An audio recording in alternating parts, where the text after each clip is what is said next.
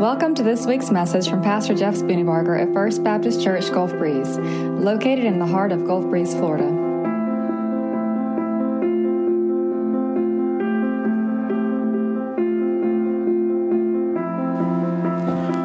Hey, good morning. Thank you very much for being here. I got to say, I am tired of being fearful and being told to be fearful. I'm tired of media, politicians, and experts perpetuating a cycle of fear without empowering individuals. And so my name is Tim Boyette, and I'm going to be speaking today, and my message today is empowerment. My message is also about repentance. So first of all, I'm a physician. I'm a local physician. I first have to give this medical legal disclaimer that anything I talk about today should not be used to diagnose, treat, cure, or prevent disease. I hear some laughter. Is that okay? So laughter is probably okay because we know that we're in a medical legal environment where I've got to say these things. But what I would say is pray about things, ask questions, and do your research regarding health decisions you may make with respect to your life, especially during a time such as this. As well, consult your physician if you desire or consider making changes, but know that this talk is for educational purposes only, but is to give some information where you may consider learning about some more things. So I grew up in Miami, Florida. My parents actually grew up in Pensacola, Florida. They were high school sweethearts at Pensacola High School right across the bridge here. They raised myself, my two brothers, and my sister down in Miami, and where my dad was a physician who recently retired. But I found myself following one of my brothers to the University of Florida, as well as Emmitt Smith, because I was a huge Gator fan because of Emmitt and my brother going there. So I looked up to both my brothers. One went to Vanderbilt. I certainly wasn't smart enough to get into that college after high school. So I went to the University of Florida and actually met my wife, Crystal, there. I actually met her on a dance floor at a bar. And if some of you have seen me dance, you know that I'm kind of an average to below average dancer, but somehow the dancing skills got the girl, and now we've got two boys, Denver and Wesley. Denver's 13, and Wesley is 10. You can see I started out in obstetrics and gynecology, then switched gears into radiology after a year. Part of that was due to infertility, and I'll speak to that in just a few minutes. But now I am a practicing radiologist. I also have some extensive experience and education in integrative and functional medicine, and I want to speak to that a little bit and how it ties into what we're experiencing. So I want you to think about this question during this talk. And you don't have to answer, you don't have to raise your hands or anything. Just think about, do you feel empowered at this time?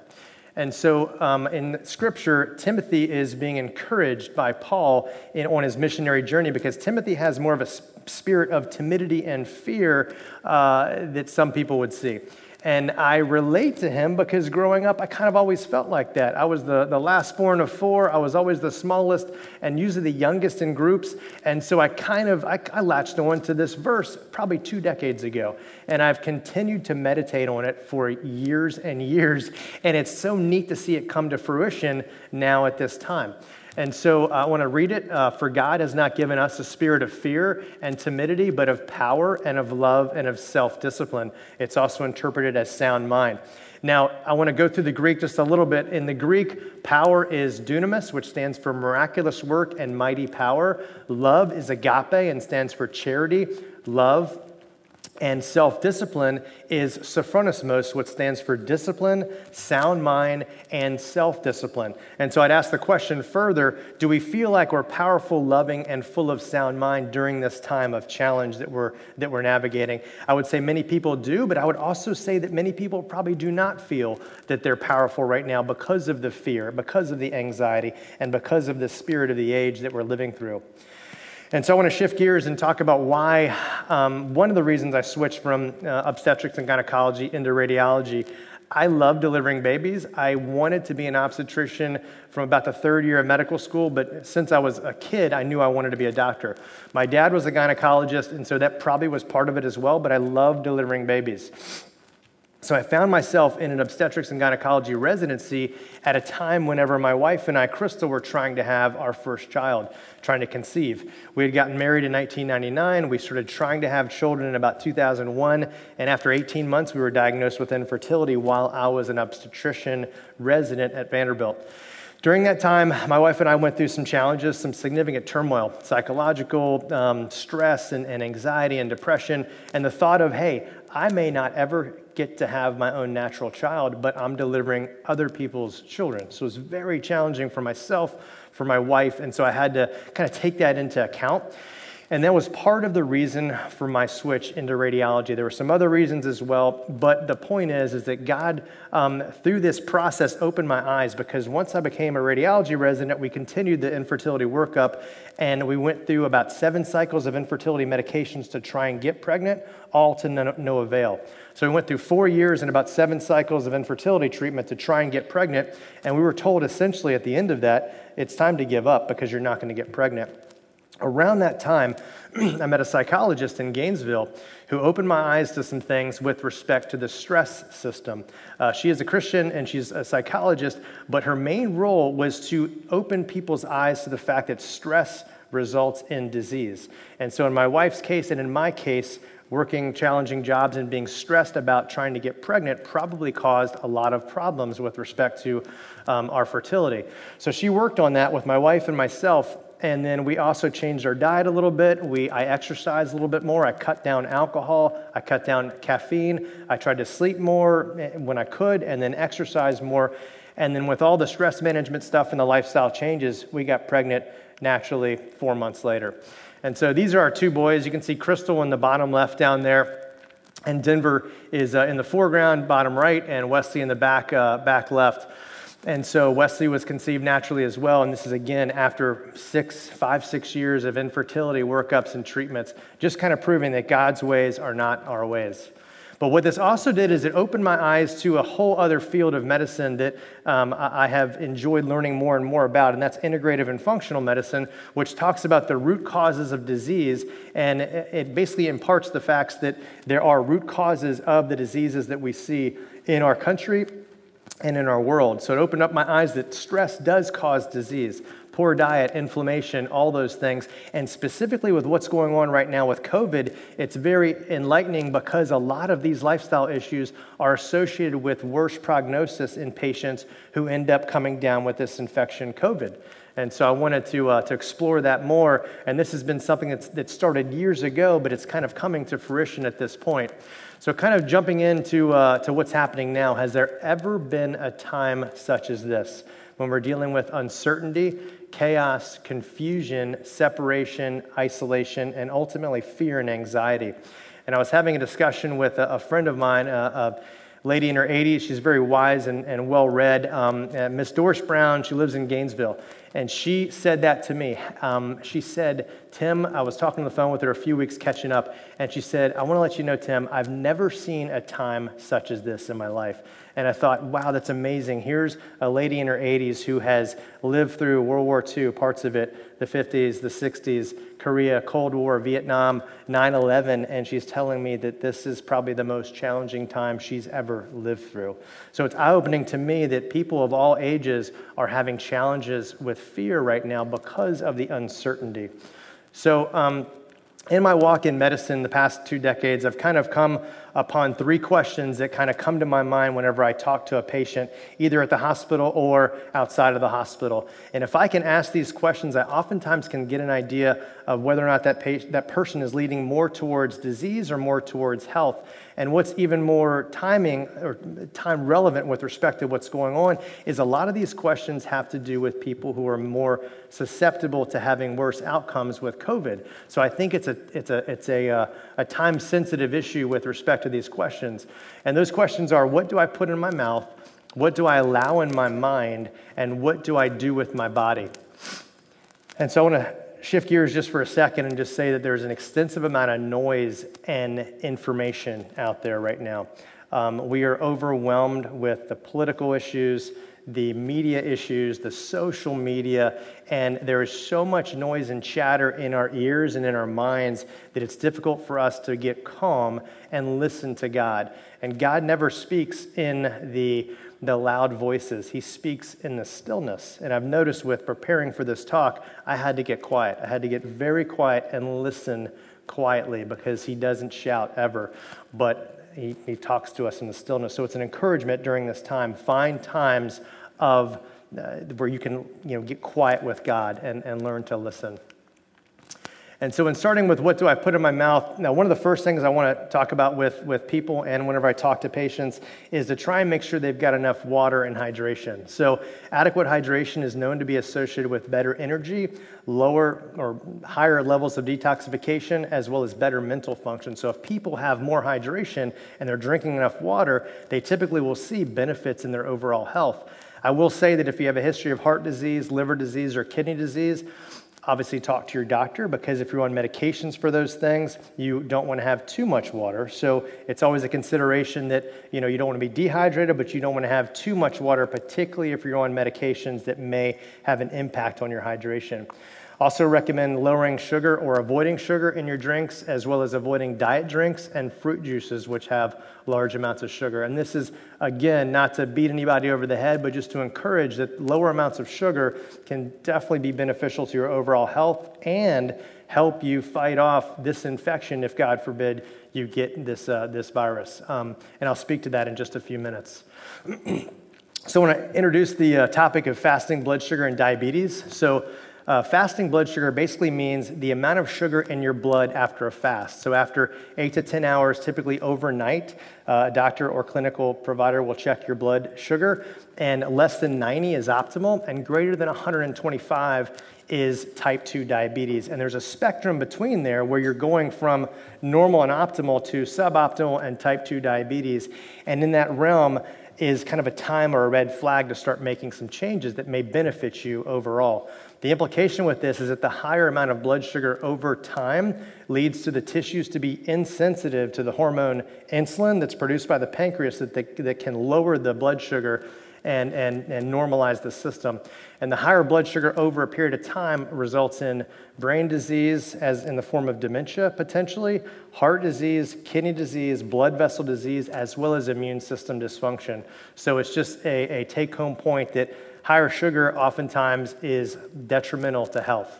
And here's just a pictorial. I wanted us to show the type 1 and type 2 diabetes. People have probably heard of the definitions a little bit, but I just want to cover it just quickly.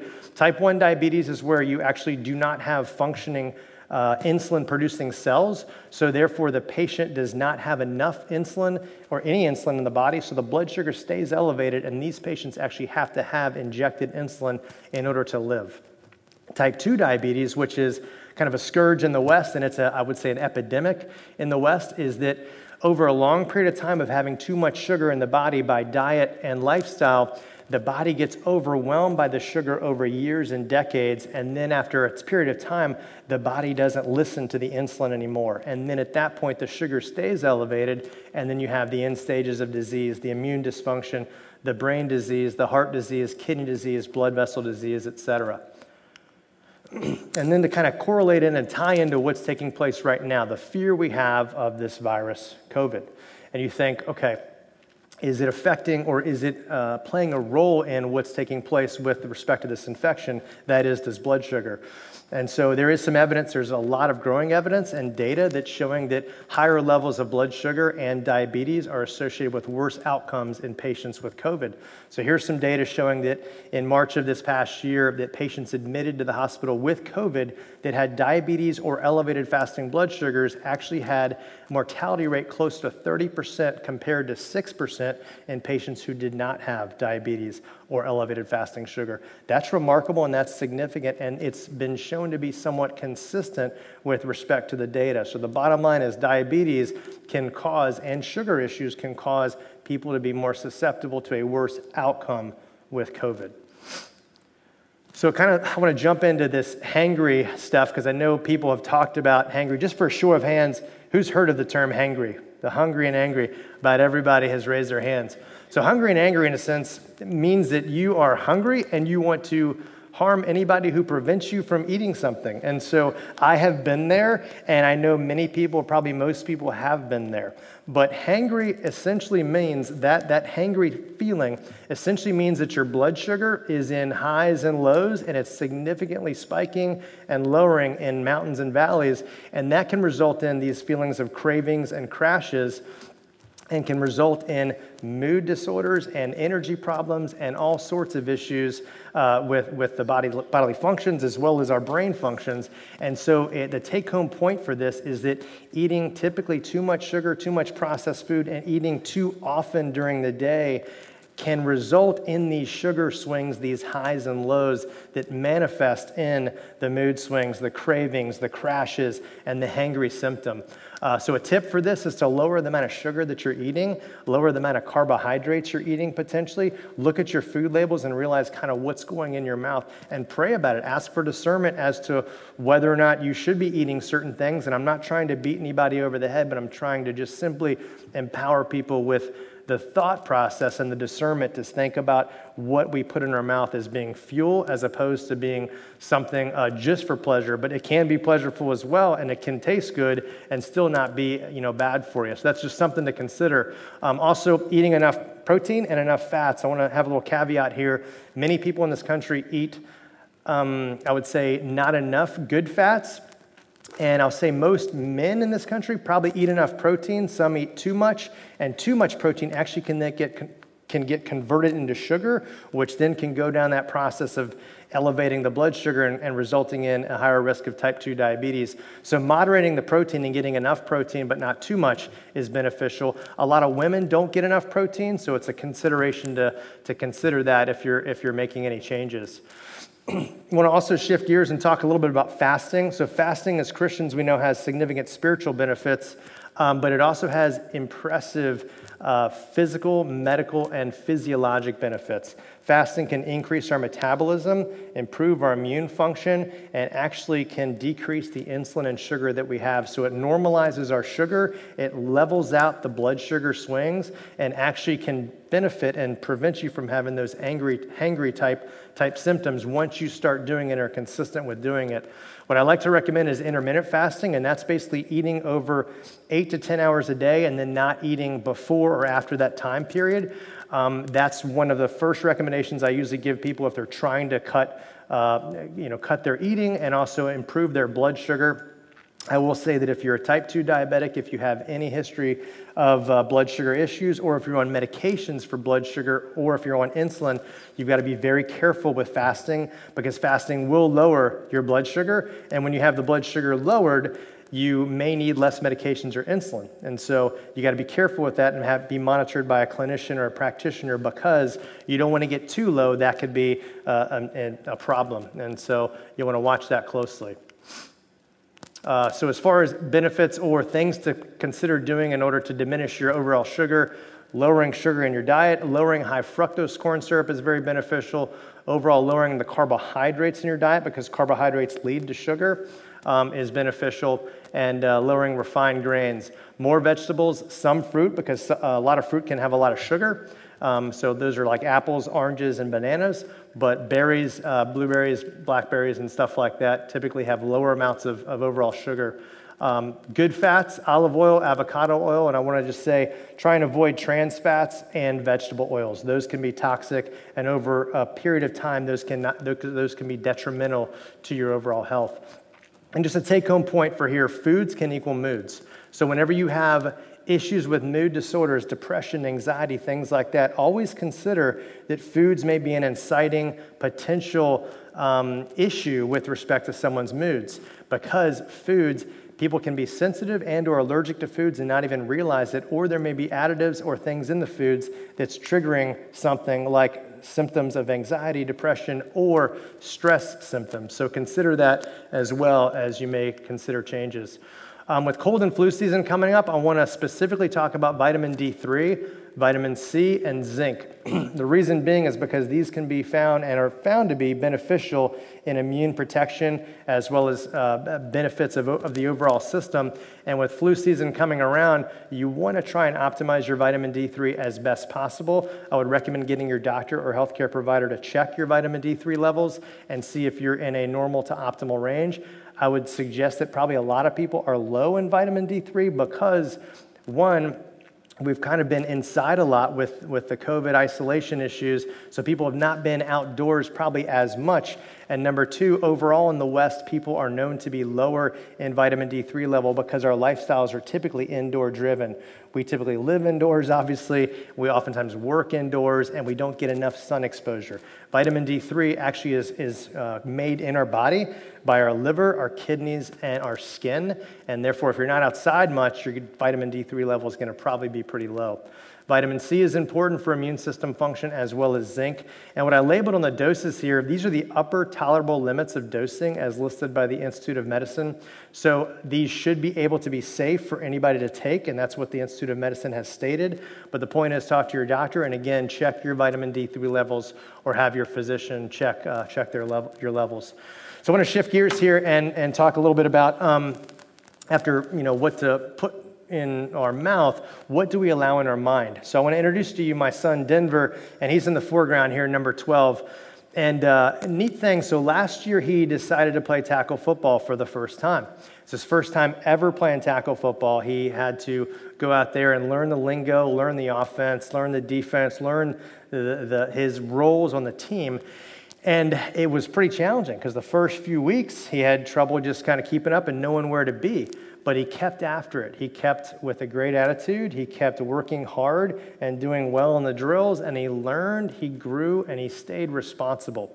And by doing that, after about the second or third game, when he hadn't been playing much the first few games, after the second or third game, he was starting and contributing in a large way on the team. And he became kind of a go-to guy for blocking and for other parts of the team. And so it's kind of neat to see that he didn't let his circumstances dictate his thought process. And he allowed his mind to then strengthen himself to then become a contributing factor on the team. And it manifested on the field. And so I want to shift gears for, this is my son, Wesley. And a year ago, whenever we were thinking about moving back to Pensacola Gulf Breeze, he actually came to me and said, you know what, Dad, I really don't like being out in the water much. And so I said, well, what's going on with that? And so he said that he's kind of scared of being in the water. And I get that. There's big fish out there. There's sharks. There's other things we can't see. And so, we kind of talked through it and prayed through it a little bit and just kind of let him run his course with that and ended up moving here, obviously moved back a year ago. But a few months ago, we were out on our boat, and he, and this is a picture of us, and that's heading out west. You can't see it, but Fort Pickens is on the left, and the Naval Air Station's on the right. And he just jumped out there, grabbed our boogie board, went out there and said, hey, I want you to tow me on the knee board. And I did that for about 20 minutes, and he tore it up and had a great time. And he got back on the boat, and I said, Wesley, what happened? And he said something to the effect of, I didn't want to be scared, and I wanted to fight my fear. And I said, here's my 9-year-old preaching to me about fear and fighting your fear always. So just these are two stories of considerations of monitor what's in your mind, because your meditations, the meditations of your heart and what you think about, end up manifesting in your life. And I'll talk a little bit about a verse that correlates with that. So just shifting gears, also talking about stress and what we allow in our mind, there's evidence that shows that 3/4 of physician visits, that's to primary care physicians, family doctors, internal medicine doctors, is related to something having to do with stress. And one of the biggest causes of stress is mental and emotional stress or turmoil. The things that predispose people to mental and emotional stress are novelty and unpredictability, a perception of loss of control, and a threat to one's ego. So I got a question. Have we been experiencing any of these? I mean, I would say number 1 and 2, probably 100% of us are experiencing. I know I am. We have a novel, unpredictable situation. Every single day we wake up to something potentially different going on, and maybe some new news or new bad news about something else happening. We have a perception of loss of control. We are not in control. We can control and think the things we think about and our immediate surrounding circumstances and reality, but we can't control what's taking place in Washington or across the globe or in China or wherever else, or with respect to what's going to happen with this virus. So we are at a loss of control. So our stress levels are probably really high. And I want to go back a little bit to talking about the parasympathetic nervous system and sympathetic nervous system. I don't think I got into that, but with fertility and what we found with Crystal and myself is whenever we were found to have the infertility, the psychologist that spoke to us tried to get us more into the parasympathetic nervous system with her counseling and with her methods and lifestyle kind of changes.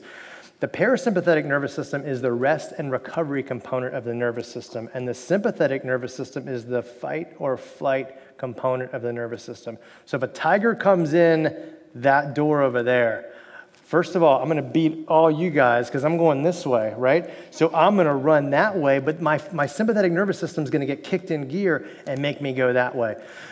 Similarly, if I'm kind of resting and calm and just in a good state, my parasympathetic nervous system is going to be activated. So thinking about back to our fertility, a lot of our fertility was probably related to the fact, and there's some evidence now to show this, that we were stressed continually about the process, and it stimulated our sympathetic nervous system, the fight or flight. So kind of going back into where we're right now, 3/4 of hospital visits or clinical visits, I apologize, are associated with stress. I would submit that a majority of people right now, because of COVID and the unpredictability of what's taking place in society, are living in consistent and constant sympathetic nervous system mode. We're in continual fight or flight to some degree. Our alertness is peaked, and it's tough to find ways to get that down. And so that's why I'm trying to empower people with some of these things. And again, it goes back to diet, thought process, and body function. And so just to kind of shift gears with that and talk about, hey, how do we manage the stress? This verse I read a few years ago, and I looked up the Blue Letter Bible to try and define the terms because I was interested in this verse. This verse has always piqued my interest. And it's Proverbs 4:23, above all else, guard your heart, for it is the wellspring of life. Now, in the West, we would think, or I would think certainly, and I did think this, is that the heart means the feelings. But this doesn't translate with what this definition is. The Hebrew of heart is the mind, the will, and the conscience. Therefore, let's reread it. Above all else, guard your mind, guard your will, guard your conscience, because out of it is the wellspring of life, which is where life comes from. And so what it indicates to me is we've got to guard our thoughts, guard our meditations, guard our prayers, guard our eyes, our ears, and what we allow in our mind.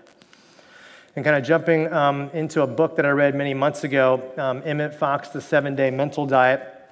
And in there he talks about meditating and challenging people to meditate on positive thoughts, optimistic thoughts, constructive thoughts, and kind thoughts. And I added strong because I feel like that there is a continual attack, in a sense, on men and women to not be strong and to be strong with our thoughts, with our actions, with our decisions. And so I think that this is a way to kind of moderate what you're thinking of. And of course, as Brent mentioned last week, always consider godly thoughts as part of our thinking process. And meditating, in my experience, positive, optimistic, constructive, kind, and strong, those kind of tie more into godly thoughts in my life.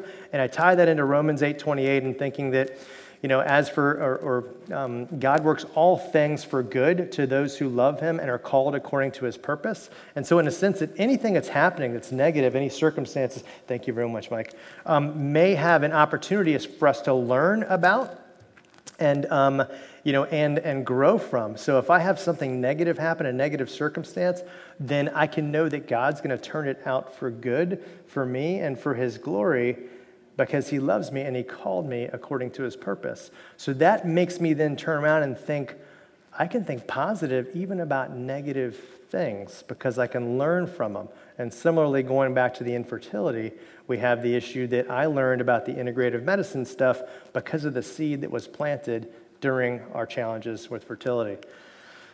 And so to kind of shift gears from what we're allowing in our mind to what we do with our body, I wanted to talk a little bit about things to kind of consider managing during. Is there like feedback? And I apologize if there's significant feedback. Okay. With chaos, confusion, and a challenging time right now, schedule and routine is vital.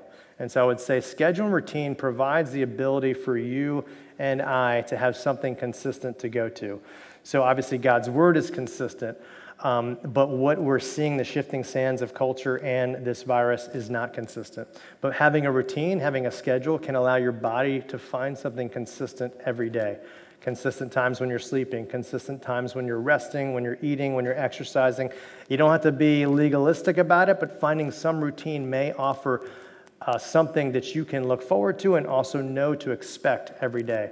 Exercising 3 or 4 days a week, significant benefits of exercise to both heart disease, kidney disease, immune system function, and there's even evidence in patients with mood disorders, anxiety, and depression that people who exercise can have as much of a benefit as antidepressants do for their issues.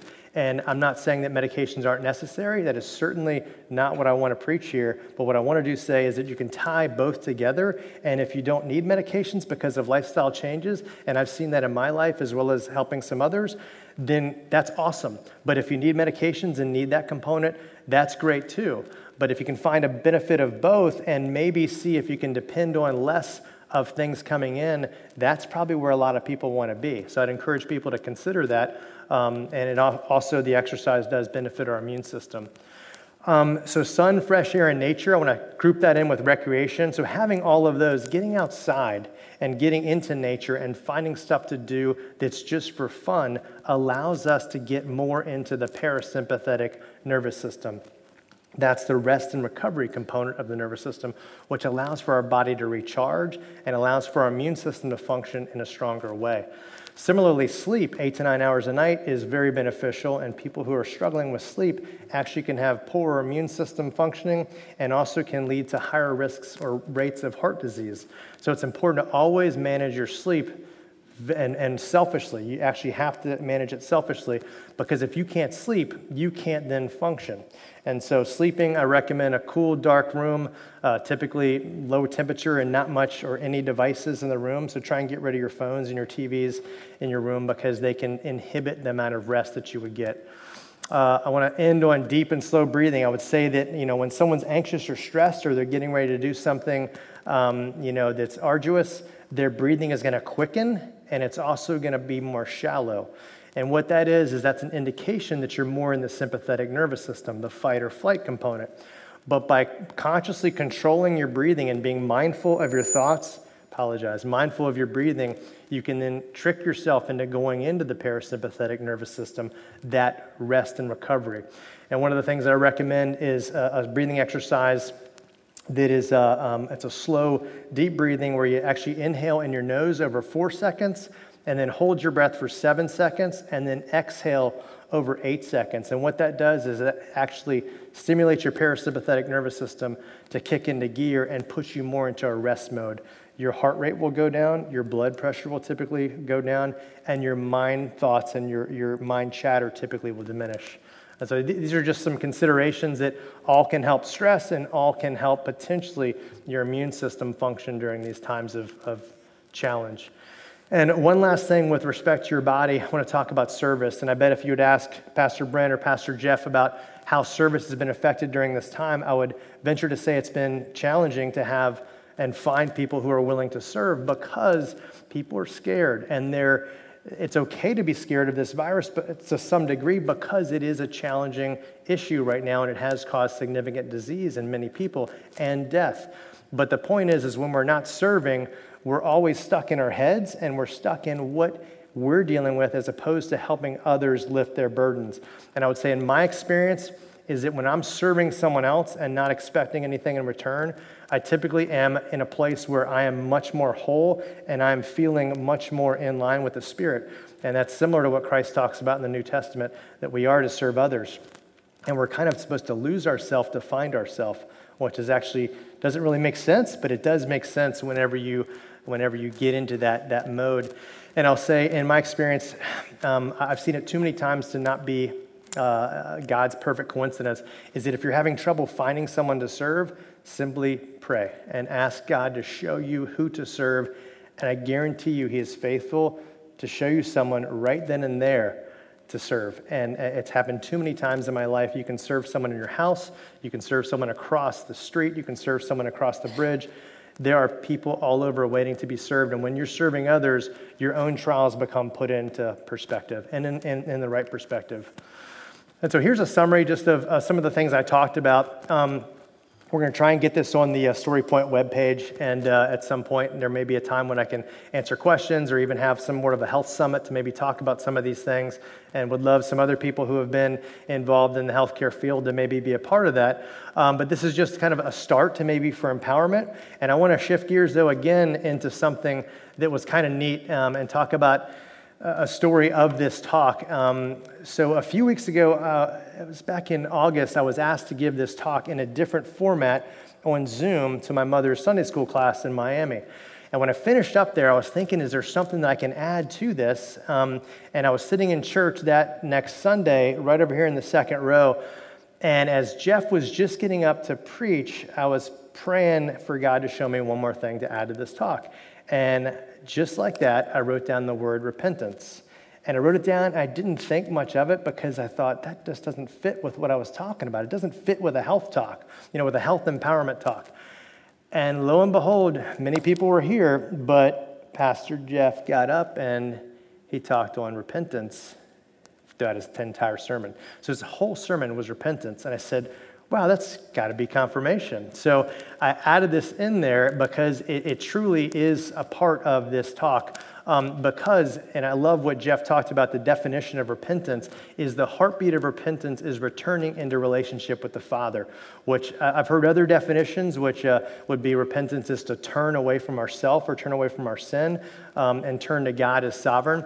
But I love this definition. I'm not sure if he came up with it or found it somewhere else, because it indicates and implies to me that there's an intimacy of the Father with us. And so returning into relationship with the Father and then tying it into the physical, and for me as a physician, and seeing it in my life and in other people's lives, unrepented sin on us or against us or by us can lead to unforgiveness of ourselves and others, and unforgiveness can then lead to further toxic emotions like anger and resentment, which then tie into the stress response, which increase our stress hormones, which then increase blood pressure and potentially increase our risk of heart attack and stroke. So this is kind of I know it's a multi-step process, but the spiritual can lead to the mental and emotional and then manifest in the physical. And there's extensive evidence to support these things. So thus implying that getting away from our spiritual unforgiveness and unrepentance can actually have physical benefits.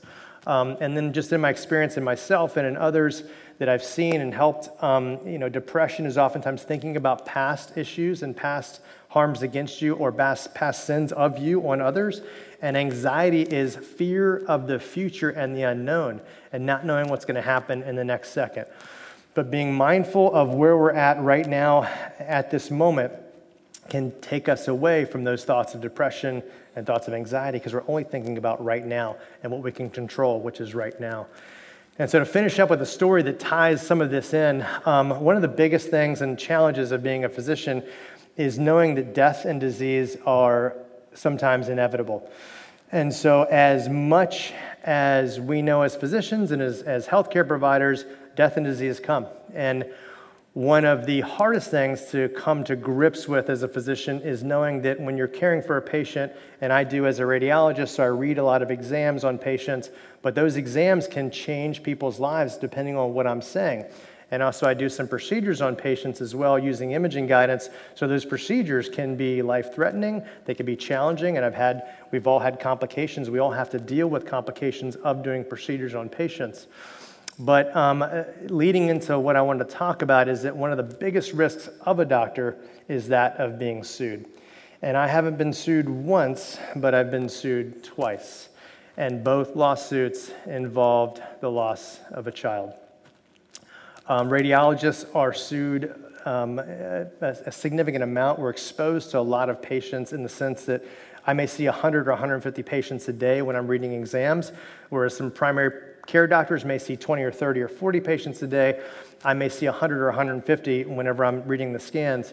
And also the patients can't meet me, so they don't know and they can't develop a trust with me to know that I'm doing the very best I can for the patients. I'll say in the two cases that I had expert witness testimony that testified that I was within the standard of care, but then there's always these questions, could you have done something different to prevent the death of this child. And so I want to talk about an amazing story, one of godly coincidence in my life that happened through one of the cases that happened at a local hospital. And it was the case of a young baby that was born premature with significant illness whenever they were born. And I interpreted an exam on the patient, an x-ray, and many other doctors were involved in the care as well. The baby unfortunately passed away a few weeks after birth.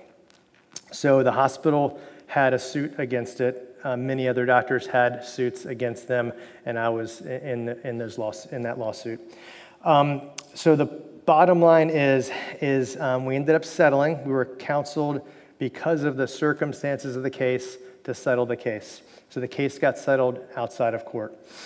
And during those 2 years, though, of going through the lawsuit process, and I don't want to dismiss anything or diminish what the mother and father went through in losing their child, but to be blamed for the death of a patient is gut-wrenching, especially whenever you're doing the best you can and you feel like you didn't do anything that caused the harm. And so the issue is you bring home to your wife and to your kids anxiety, depression, anger, resentment, apathy, these toxic emotions that I lived with for years while I went through that lawsuit process.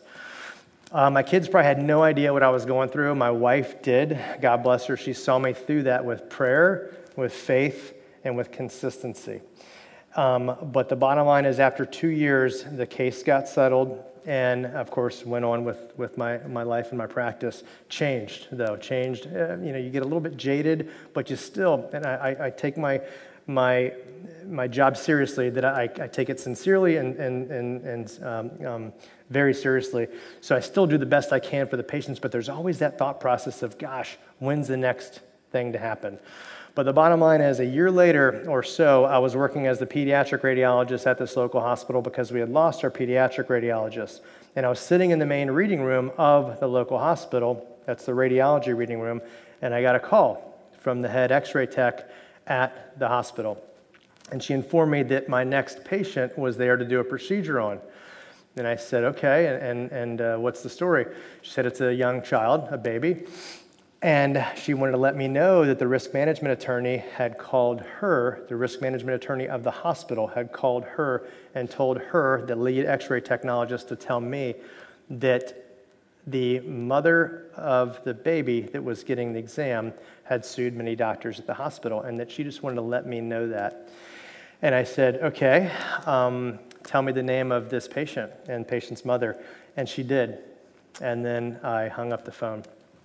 And immediately, I started pacing the room. I paced and paced the radiology reading room. And the emotions that I had from before flooded back in my spirit as quickly as they had left the year or so ago. It was anxiety and anger and defenseless, I guess I would say, apathy. Why am I here? I just want to run. Trembling panic because I've got the person that I felt like put me through 2 years of trauma and my family.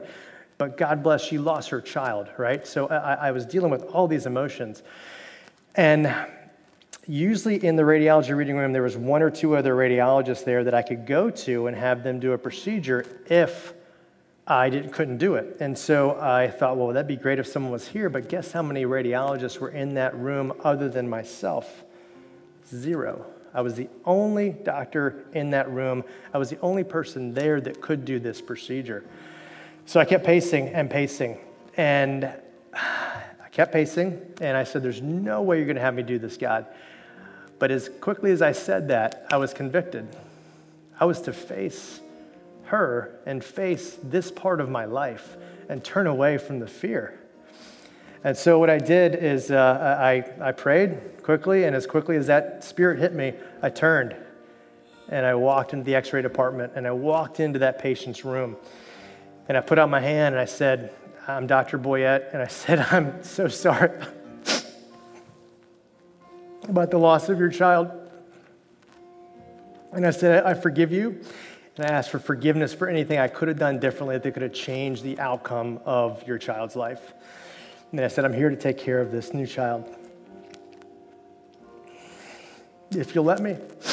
And I said, can we please pray?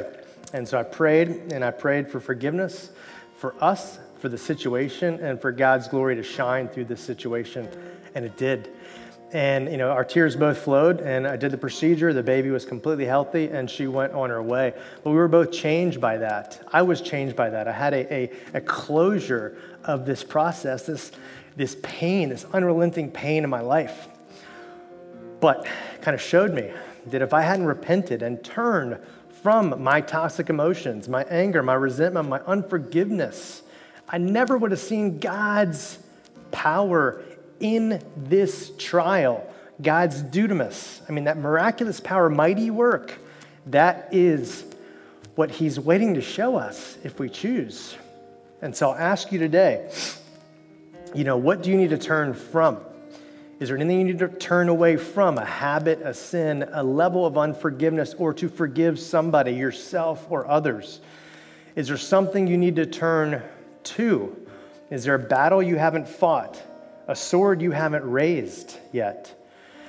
And ultimately, who do you need to turn to? And who do you need to run to?